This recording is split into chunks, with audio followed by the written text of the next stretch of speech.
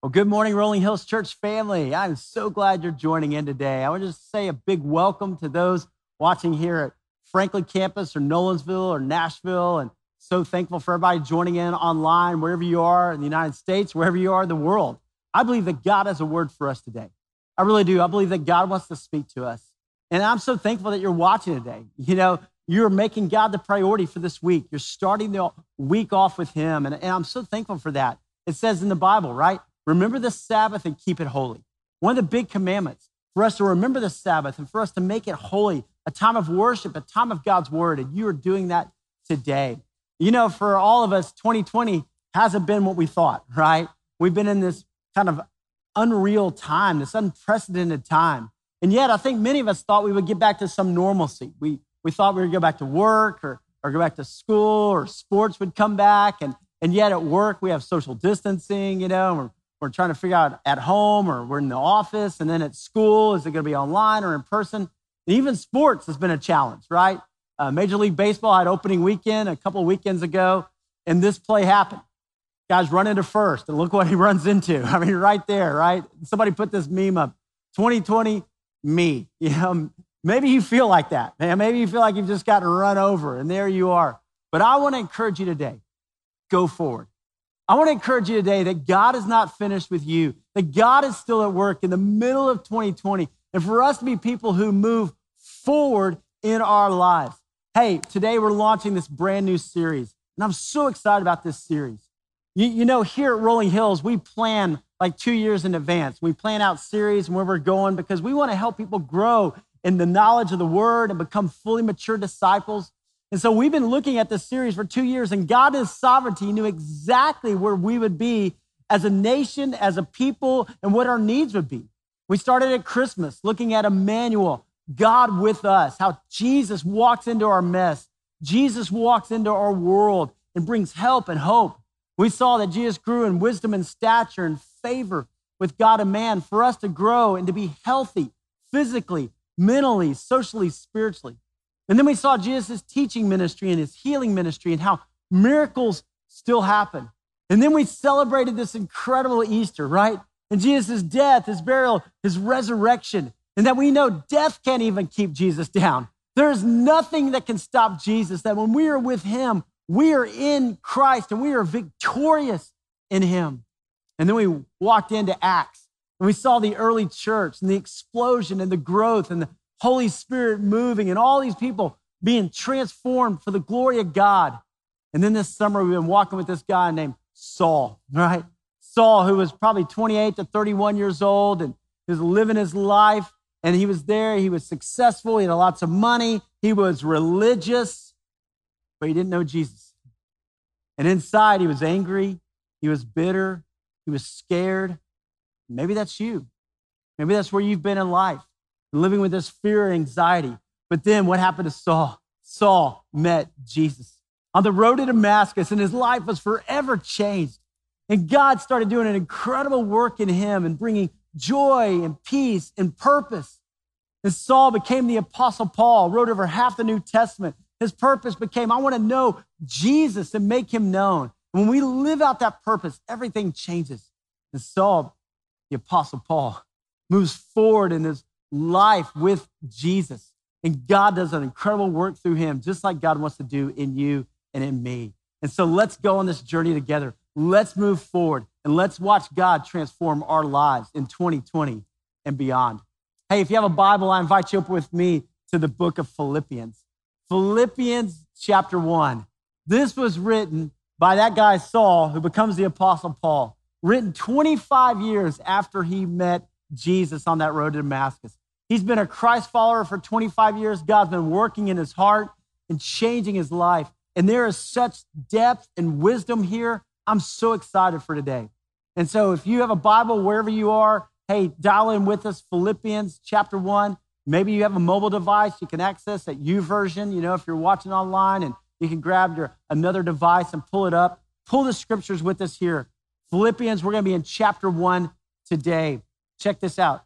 It says, Paul and Timothy, servants of Christ Jesus. So Paul's writing this, and here's the amazing part. Paul's writing this in AD 61, and he's writing from prison. Seriously, he's writing from prison in Rome.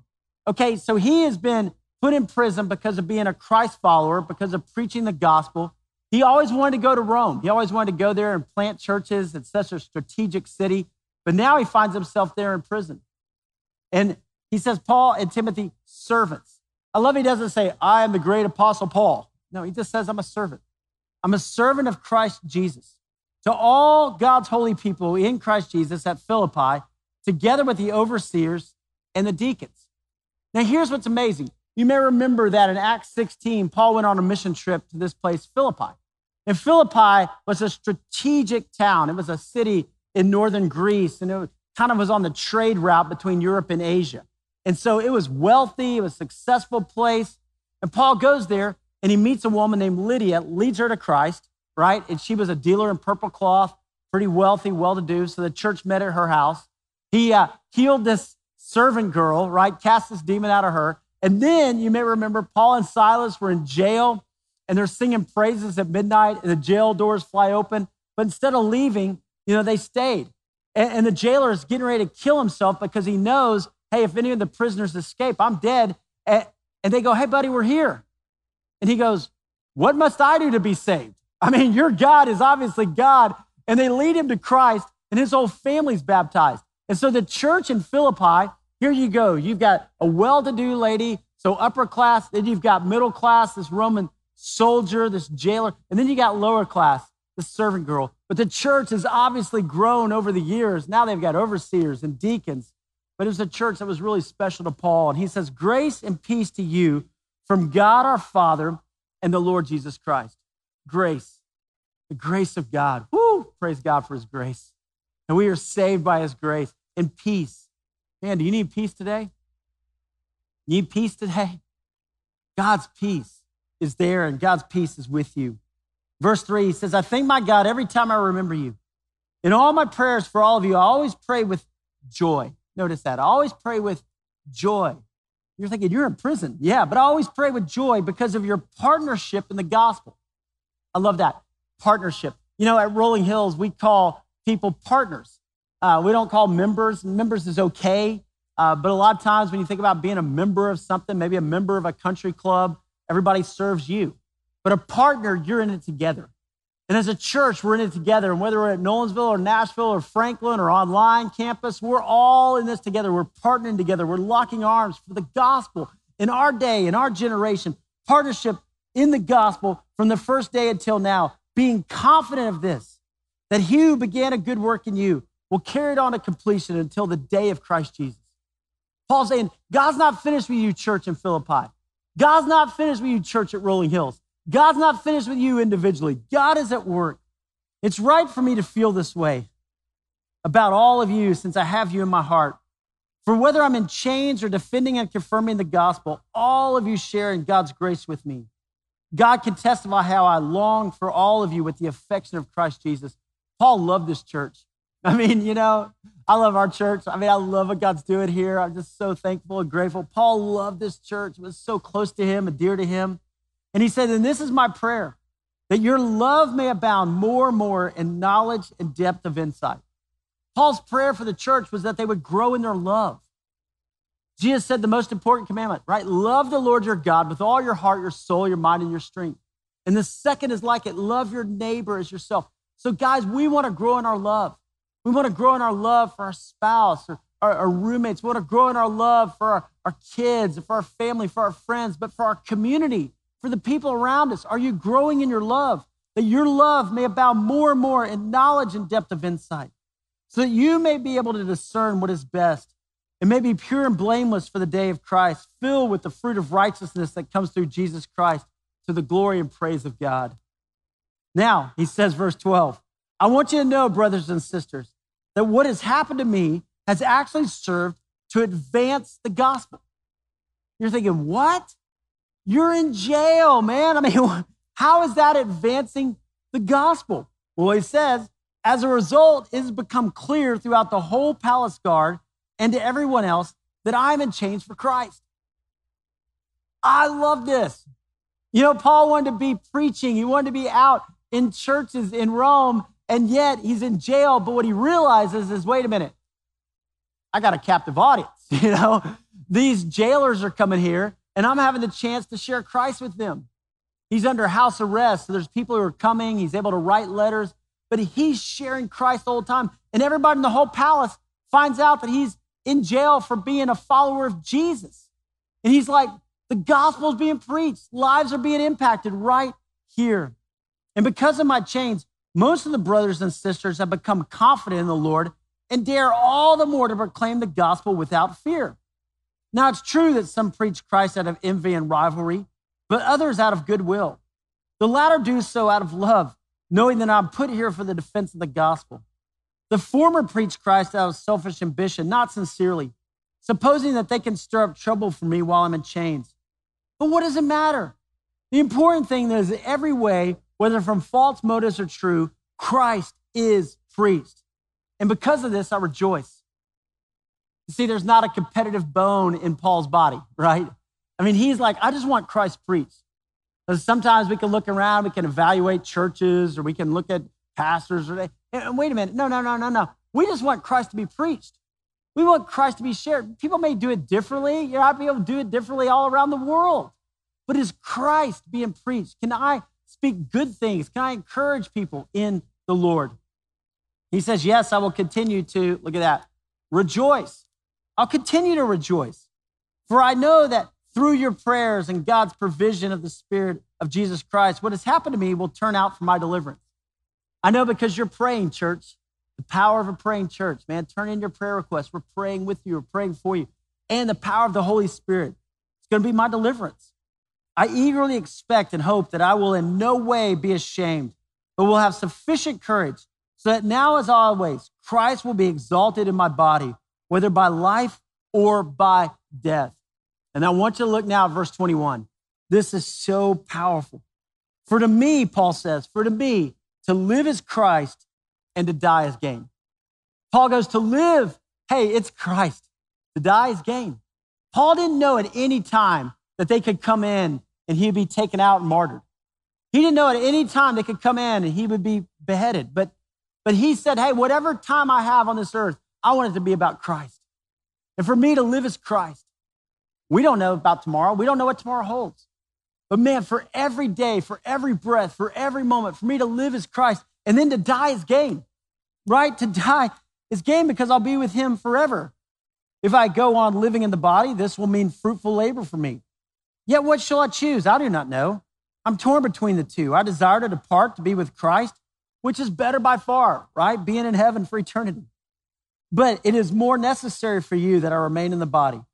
Convinced of this, I know that I will remain, and I will continue with all of you for your progress and joy. Look at that, joy in the faith, so that through my being with you again, your boasting in Christ Jesus will abound on account of me.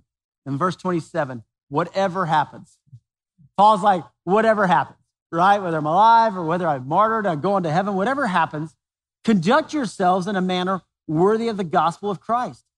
Then whether I come and see you or only hear about you in my absence, I will know that you stand firm in one spirit, striving together as one for the faith of the gospel without being frightened in any way by those who oppose you. He says, here's the three things I want from you, church. I want you to stand firm in the gospel, in the truth. And I want you to be contending with one another. I want you to be on the same team. I want you to lock arms with other believers. And number three, I don't want you to be afraid. I don't want you to be afraid. Do you know the phrase, do not fear, do not fear? It appears 365 times in the Bible. 365 times, one for every day of our life. You think God was making it clear for us? He's like, hey guys, I don't want you to be afraid. I'm with you. I am for you. Hey, without being frightened in any way by those who oppose you. This is a sign to them that they will be destroyed, but that you will be saved, and that by God. For it has been granted to you on behalf of Christ, not only to believe in him, but also to suffer for him, since you are going through the same struggle you saw I had, and now hear that I still have. Hey guys, this is incredible. Man, I love Philippians chapter 1. And if you're taking notes today, if you want to pull up the Rolling Hills app, there's some blanks for you to fill in. If you want to write down some notes, I believe that there's three life impacting truths for all of us from Philippians chapter 1. I want you to get these today. First of all is this: focus on Jesus. Focus on Jesus. I love where Paul writes. And guys, I got to tell you, this is for you, church. I thank my God every time I remember you. In all my prayers for all of you, I always pray with joy because of your partnership in the gospel from the first day until now. Being confident of this, that he who began a good work in you will carry it on to completion until the day of Christ Jesus. Until the day of Christ Jesus. Hey, don't let circumstances define you. Let Jesus define you. Guys, think about this. In the race of life, the goal is Jesus. And if we could focus on Jesus, in a race, when you're running, man, the runners focus on that finish line, right? They are going toward it. So often we get distracted. We're looking around. We're looking at all the other things that are going on. We're looking at our circumstances. But what if we could focus on Jesus? What if I could just focus on him and become the godly man or godly woman that he created me to be, and I could fully focus on him? Hey, don't let circumstances define you. Let Jesus define you. Prayer moves our attention off our circumstances and onto God. You know what? Paul had a lot of time to pray, right? He was in prison, but he used that time wisely. And as he prayed, he put his attention on God. That's what prayer does. We move our attention off of our circumstances, off the things that are weighing us down, and we put our mind and our heart on the Lord. Prayer is powerful. When you find yourself in a challenging time, when you find yourself not knowing what to do, pray. You can say a prayer under your breath. You can get down on your knees. You can just stop where you are. But the power of prayer to put our attention onto God. Hey, look at this. Live on God's agenda and not your own agenda. Live on God's agenda and not your own agenda. For Paul, his agenda, he wanted to be there preaching in the churches. God had him in jail. But God had a bigger plan and a bigger purpose. God was using him there. And in our lives, we got to think about this, None of us really planned 2020 or how it was going to go down. But maybe God's doing something bigger. Maybe God's at work in a mighty way. Maybe God's growing us deeper and stronger right here, right now. Now, I want to challenge all of us for the next 21 days. I just want to call us as a church to pray. To pray and fast, a 21-day prayer and fasting. So today, August 9th, for the rest of the month of August, next 21 days, let us be about prayer and fasting. And here's what we're going to do. We're going to have a sign-up sheet online where you can go in and pick a 30-minute slot and just sign up for that 30 minutes. Maybe you've never prayed for 30 minutes. It's okay. We're going to be praying together for our schools. Our kids are going back to school, and a lot of them are scared. A lot of them are nervous. They're trying to figure out online. Some are going back in person. And what's that going to be like? We're going to pray for our teachers, our administrators. We're going to pray for parents. It's hard. It's a challenging time. We have over 100 schools at Rolling Hills, elementary and middle and high schools that come in. And we want to cover these schools and our children in prayer. And so take a 30-minute slot, sign up. But every day for 21 days, just say, I'm going to carve out 5 minutes a day. I'm going to carve out 10 minutes. I'm going to pray for what God can do in the midst of 2020. I'm going to pray protection over these kids. I'm going to pray God's blessing and even God's agenda. And then I'm going to ask you to fast. Maybe you're not used to fasting, but fasting is where I forgo something so that whenever I have the urge for it, I pray. And many people do food, right? And so just pick one day a week. So 3 days, right? Over these next 21 days, one day a week over the next 3 weeks, and say, hey, that's this Thursday. I'm not going to eat from sunup to sundown, so that whenever I have that urge to eat, I'm going to be reminded to pray. Maybe for you, it's social media, right? Because you've been consumed with it, and just say, hey, this Tuesday, I'm not going to be on social media at all. And every time I have the urge, I'm going to pray. I'm not going to let what the world says. I'm going to let what God says define me. And so I'm going to pray. But 21 days of prayer and fasting to move our attention off of COVID, off of everything that's going on, and to put our focus on God. Here Paul goes, focus on Jesus.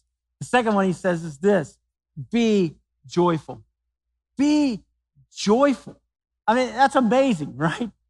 He says, now I want you to know, brothers and sisters, that what has happened to me has actually served to advance the gospel, to move the gospel forward. Joy comes when you realize God's at work. When you and I realize God's at work, man, there is just a joy that wells up in us. When we look around at our circumstances, we go, wait a minute, God's at work here in my workplace. God's at work in my family. God's at work in my heart. Joy comes. There's this guy in the Old Testament, Nehemiah, and he says, the joy of the Lord is my strength. And he was going through some challenging times, man. He was trying to rebuild this wall, and he had a lot of opposition, but he said, the joy of the Lord is my strength. God's called me. God's for me. I can have joy in the middle of this. Joy is a choice. Joy is a choice. Paul's writing this from prison. He's in jail. And he says, I choose joy. I choose to be joyful because God has redeemed me. God has saved me. God's got a plan and a purpose for my life. Hey, 19 times in the book of Philippians, Paul uses the word joy. 19 times. And I just want to challenge us and encourage us as Christ followers. There ought to be joy in our lives. C.S. Lewis wrote, joy is the serious business of heaven. And maybe you know the story of C.S. Lewis. C.S. Lewis was an atheist, far from God, and kind of antagonistic toward people of faith. But then J.R.R. Tolkien and other people came around him, and God's Spirit started working. And C.S. Lewis committed his life to Christ, one of the most brilliant thinkers, biggest intellectuals of our day, our time, our generation. And yet God changed his heart and gave him a love. And he wrote his autobiography called Surprised by Joy. He didn't know that God brings joy in your life through Christ. That's what God wants to do. Joy is the serious business of heaven. If you're a Christ follower, there should be joy in your life. Even when things are hard, even when things are difficult. Is there joy in your life today? Why or why not, right? If your focus is on circumstances, your focus is on the challenges, then yeah, there's probably not. But if your focus is on Christ and saying, God, you are sovereign, you're in control, God, you've got this, there will be joy in your life. Number 3, move forward. Move forward. Whatever happens, 2020, right? Whatever happens, COVID, conduct yourselves in a manner worthy of the gospel of Christ. Wherever you are in your life today, know that God is calling you to move forward. See, what happens so often is people just get stuck. And maybe you feel like that in your life. Maybe you feel like I'm just stuck. I'm stuck where I am in this rut, right? I'm down, I'm depressed, things are hard or difficult. But God's not calling you to stay stuck. God's calling you to move forward in your faith. Paul didn't choose prison, but God had a greater purpose. Paul didn't choose, he wasn't like, hey, sign me up, right? No, God had a purpose and a plan. I'm going to bring you to Rome. You're going to start sharing Christ with these palace guards. They're going to start telling other people about Jesus. And Christianity is going to move throughout the entire Roman Empire. Oh, and by the way, Paul, you've got some time. And so the letters that Paul wrote from prison are still impacting lives for Jesus Christ today. I mean, think about that. 2,000 years ago, Paul's writing this from prison, and we're reading it today. Maybe God's been putting on your heart, hey, I want to do something that's going to impact others. Maybe God's calling you to write a letter to your kids or your grandkids. Maybe God's calling you to shoot a video. Maybe God's calling you to do something that's going to encourage somebody else, but to use this time, to redeem this time. Don't sit around complaining and wallowing, but always be moving forward. I think this is what happens for so many people. And I talk to people a lot of times and they're just like, life is so hard. It's been such a challenge. And they end up just staying stuck and staying in that same place. I mean, the Apostle Paul, here he is in prison, but he kept his focus on Jesus, right? He was joyful and he kept moving forward. He didn't just sit there and go, hey, God, I'm so bitter about this. I'm so angry about this. Why would you let this happen? Going through this list of reasons why he could be stuck. But he said, I gotta move past that. God is sovereign. God's in control, and I trust him. Hey, you guys, 2020, it hasn't gone like it was planned for anybody, right? All of us have had canceled vacations or things that have happened at work or things that have been really hard or challenging or difficult. All things work together for the glory of God. Doesn't mean all things are good, but things are at work in our lives, that God is still sovereign. He's still on his throne, and God is still calling us to move forward. God's saying, focus on Jesus. Focus on the hope that you have in Christ. And hey, be joyful. Be joyful. I mean, are you joyful? Are we living that out? And are we moving forward? Are we taking steps forward in our lives? There have been some good things that have come out of this COVID time, right? The sheltering place has forced families to be at home. And I hope and pray you've had a better time with your family. It's also brought dads home instead of being out on the road and traveling. And I pray that we're redeeming this time with our kids and our families. It's called all of us to pray more and to be on our knees and to really seek the face of God and grow deeper in our faith. And we can either be complaining or bitter or angry about what's happened in 2020, or we can move forward. We can step out. Now, also, I don't know if you've seen Hamilton, you know, the blockbuster hit on Broadway in 2015 and how it's kind of swept over the nation. Everybody's trying to go see this incredible theatrical production. And now it's on Disney Plus. And so my family and I were watching it over the last couple of months. And it really is amazing. If you haven't seen it, just the creativity that it's well done.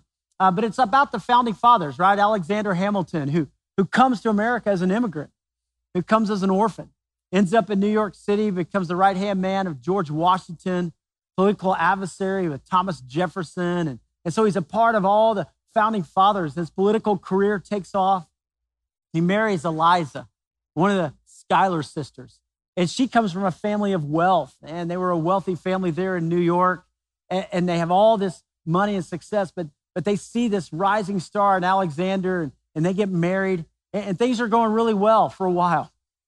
And then if you know the story, right, and you know history, Alexander has an affair. He's blackmailed over the affair, publishes a pamphlet that outlines the whole affair, kind of the first big scandal in the United States, and how devastating for Eliza, how embarrassing. She burns all of his letters, just heartbroken.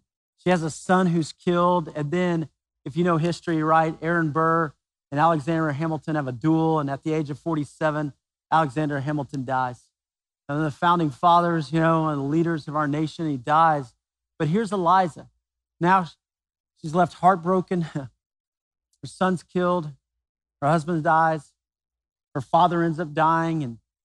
And now she doesn't have as much money or influence as she once had. And she could have gotten stuck. She could have been bitter. She could have been angry. She could have been, why am I here at this point in life? God, why did you abandon me? But you know what she does? 2 years after Alexander's death, she starts the first orphanage in New York City. Literally the first orphanage that's still going on today. It's still active, impacting orphan children, giving them a hope in a future. And then about 12 years later, she starts the Hamilton Free School in Washington Heights there in New York City to help kids learn how to read. And the whole reason she started it was because she wanted kids to learn how to read the Bible. Her faith, her love for Jesus kept her moving forward. She lived 50 years longer than Alexander Hamilton and impacted so many lives. God's not finished with you. God's not finished with your story. Hey, a little side note, you know that school that she started in Washington Heights? 135 years later, a guy named Lin-Manuel Miranda would be born a block away, and he would write Hamilton, the play. I mean, unbelievable that God was at work in all of this, that God is always moving in your life, and God is writing a greater story. Guys, who do you need to reach out to? Who do you need to share Christ with? And maybe you need to write a letter to your child or your grandchild. Maybe you need to encourage somebody around you. Maybe you need to grow deeper in your love for God and your love for others. Guys, this is your time. This is your time. Don't let circumstances define you. Don't let 2020 be a time where you go, oh, that was a wasted year, a wasted part of my life, and nothing good happened. No, let it be a time when you grow deeper and stronger and more passionate about the Lord than ever before. I don't know where you are today. I don't know where you are, but God does. And God knows your heart. And so I pray this morning we would bring our hearts to the Lord and say, God, search me. I want to invite you into a time of prayer. And we're going to share communion and just a little bit together at all of our campuses and online. Before we do, I want to prepare our hearts. I want to ask you to bow your head and close your eyes just for a moment. And the only reason we do that is to block out distractions around us. And right now where you are, we just pray. And pray and say, God, come and search my heart. God, you know what's going on in my life. Maybe you're like Saul, we talked about, right? Maybe you've been pursuing money and success and your life, it just is hard and it's difficult. And right now you just go, Jesus, I want you to be the Lord of my life. I want hope. I want joy. I want peace. Come into my heart right now. Father, I give my heart to you. Maybe today you want to say, Jesus, I need help. I need hope. And Father, I pray that you would move my mind and my attention off of my circumstances. Maybe today you just need to hear the Lord say, do not fear. Do not fear. You've been afraid. Maybe it's for your kids going back to school. Maybe you're a teacher. Maybe it's for a family member, but there's been fear in your life. And today you just confess that to the Lord and say, God, bring joy, bring peace, grace and peace, Father, in my heart. Maybe today it's just a day to say, I'm going to make a commitment to go forward. I want to take a next step in my spiritual journey. I want to become a man or a woman after the heart of God. I want to read your word, God. I want to pray with my family. I want to pray individually. But God, I'm yours. So Lord, here we are, your disciples, gathered together at all of our campuses and all across the U.S. and around the world. And Father, we come to focus on you. Don't let us get stuck. Don't let us, Father, just focus on our circumstances or on the challenges that are around us. But God, let us set our eyes on Jesus, the author and perfecter of our faith.